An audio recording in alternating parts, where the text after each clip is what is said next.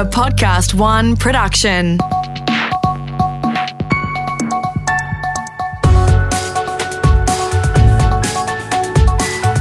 Your Morning Agenda with Natasha Belling. Good morning. Thank you for your company. Let's check what's making headlines this Monday, the 7th of December. The fallout continues over how two overseas travellers were allowed to jump on an interstate flight rather than heading off to hotel quarantine.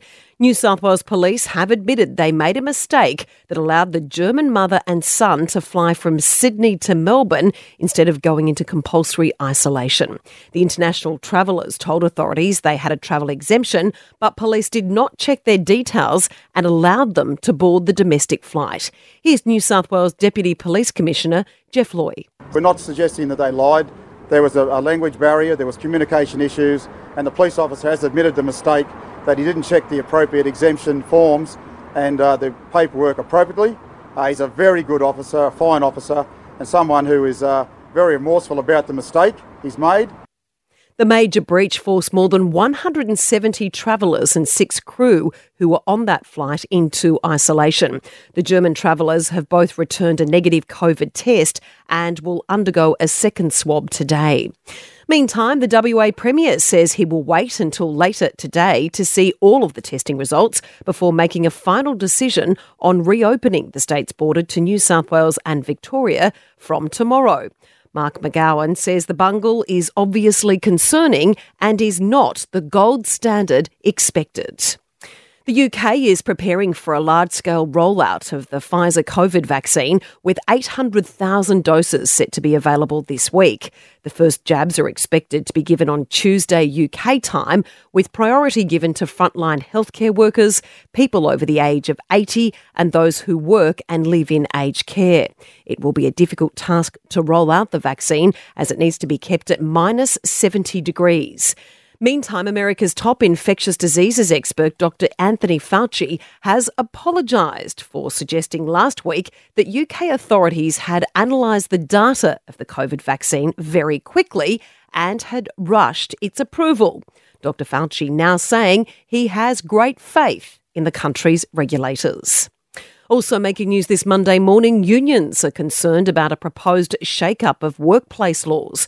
The government argues it will give casual workers more security and also encourage businesses to start rehiring. They want to ease the pressure on employers having to double dip by paying staff payloading and sick leave. The legislation is set to be introduced into Parliament this week, and we'll have more details on this a little later in Finance with Peter Switzer. And get ready to pay more for your fruit and vegetables.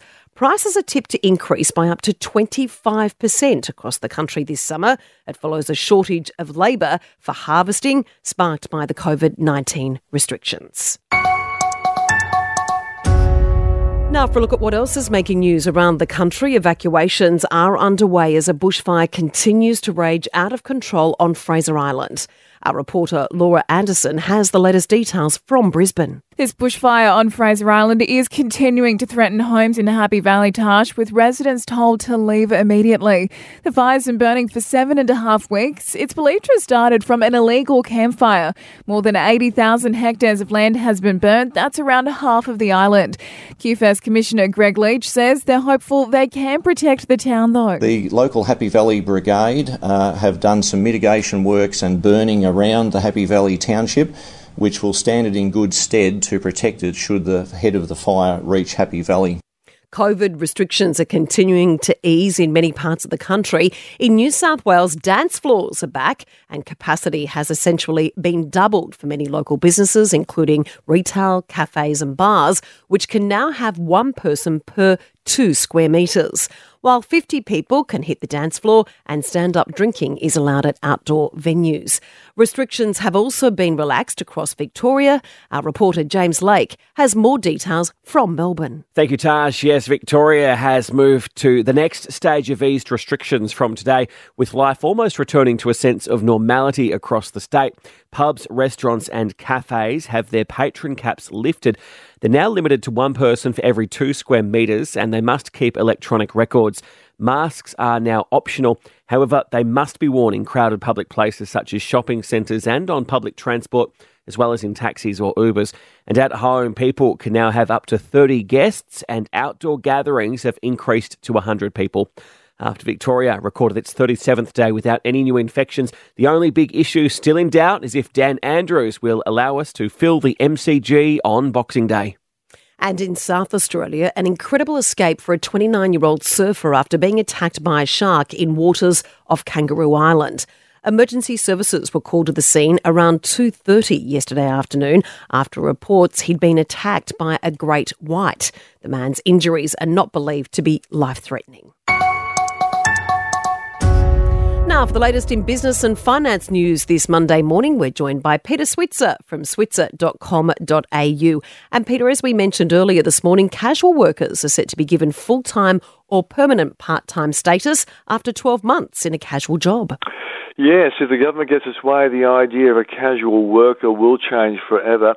A controversial court decision against an employer meant a casual worker who was effectively working as a full-timer was paid benefits he would have accrued as a full-time worker. On top of a 25% casual loading he was paid. Yep, he was allowed to keep his 25% loading as well as collect back pay for being treated incorrectly by his boss. And Peter, there's been another twist in the ongoing tariff saga with China. Yes, with China declaring war on Australian winemakers with 212% tariffs, the local plonk producers are knocking on the doors of other countries such as Thailand and Vietnam, whose populations are becoming more regular consumers of reds and whites. Following Beijing imposing these tariffs, a $20 bottle of Aussie wine in Shanghai has gone to $80. Bruce Tyrrell, MD of Tyrrell Wines, said, "There's not much we can do about it. We've just got to go and find some new markets." And the bad news from the US is seeing our local stock market start to surge. Yeah, the local stock market is expected to open substantially high today, again, with the US Dow Jones Index finishing 248 points higher, despite a disappointing jobs number over the weekend. US economists expected 440,000 jobs to be created in November, but only 245,000 showed up, and the spike in second-wave infections and the failure to pass a stimulus bill are being blamed. Market experts think this poor jobs number will force US politicians to stop squabbling to get a stimulus bill passed before going on their Christmas break. And the stock market liked this thinking. Peter, thanks so much. Pleasure, Tash.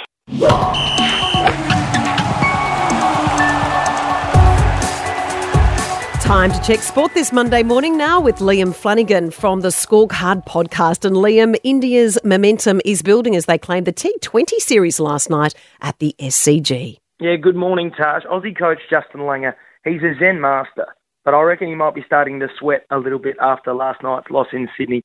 Keep in mind Australia were without Pat Cummins, who's been rested, Mitchell Starc, who's left the Aussie bubble on compassionate grounds, and they were without both opening batsmen David Warner and captain Aaron Finch through injury. And they still set India a target of 195 to win. They were led terrifically by stand-in skipper Matthew Way, who made 58 from 31.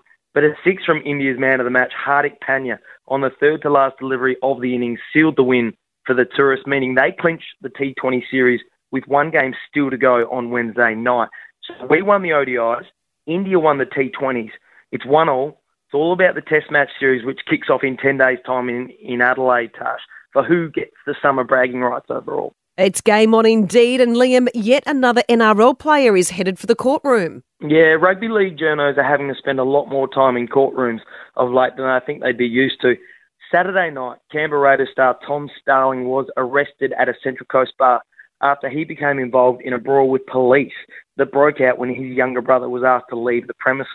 Starling, along with three of his friends, were arrested and they've been charged with assaulting police. The 22-year-old spent Saturday night in Gosford Police Station, but he denies he threw a punch or intentionally acted aggressively. And he's told his club, the Raiders, that he was in fact bashed by the police, sharing photos of his bruised and bloody face from the incident. Now, the Raiders actually begin pre-season today, although whether Starling participates off the back of the incident is not yet known. But given the NRL is currently navigating the difficult waters of Jack DeBellin and Jarryd Haynes' ongoing respective sexual assault cases, this is the last thing the code needs right now. Indeed. And, oh gosh, it was hard to watch. Another draw over the weekend for the Wallabies, Liam, and there's also some controversy as well.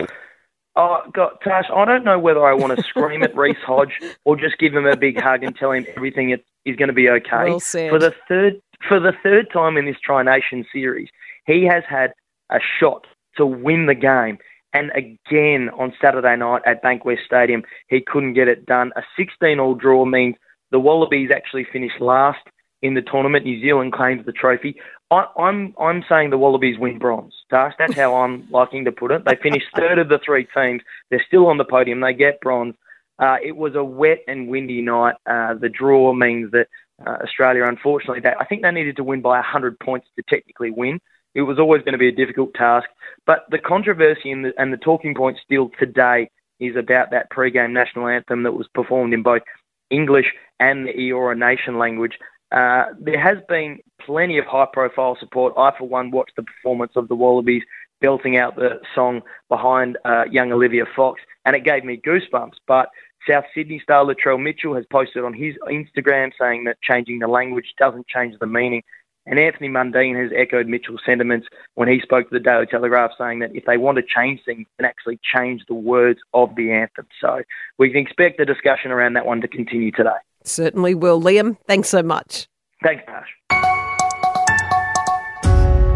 Checking the weather details around the country now this Monday morning. Firstly to Brisbane, showers with a possible storm and a top of 34. Sunny and 30 degrees today for Sydney. Melbourne, the showers are set to increase with a possible storm also on the way. A high of 18 today. 19 and partly cloudy for Canberra. 17 with a shower or two on the way for Hobart. A few morning showers expected for Adelaide this Monday. Windy conditions with a high of 19. Sunny and 33 for Perth.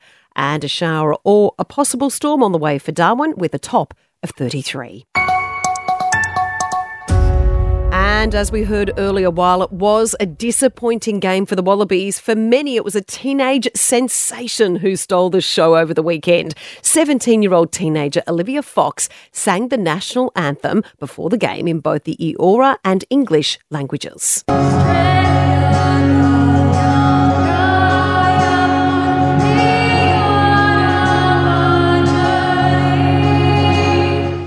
Olivia telling 7 News it felt incredible and she was overwhelmed with pride. It still doesn't feel real, I feel like I'm in a dream, but honestly, I'm so proud, and I think I'm doing my culture proud, and I know my family's proud of me and everything, so yeah, it's a really great feeling.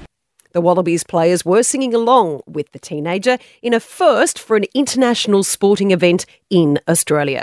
And that's all you need to know to start your day with your morning agenda in your podcast feed from 6:30am every weekday morning. Please rate and review, and you can also follow us on your socials at Your Morning Agenda on Instagram. I'm Natasha Belling. Thanks so much for your company. Have a great day, and we look forward to seeing you tomorrow.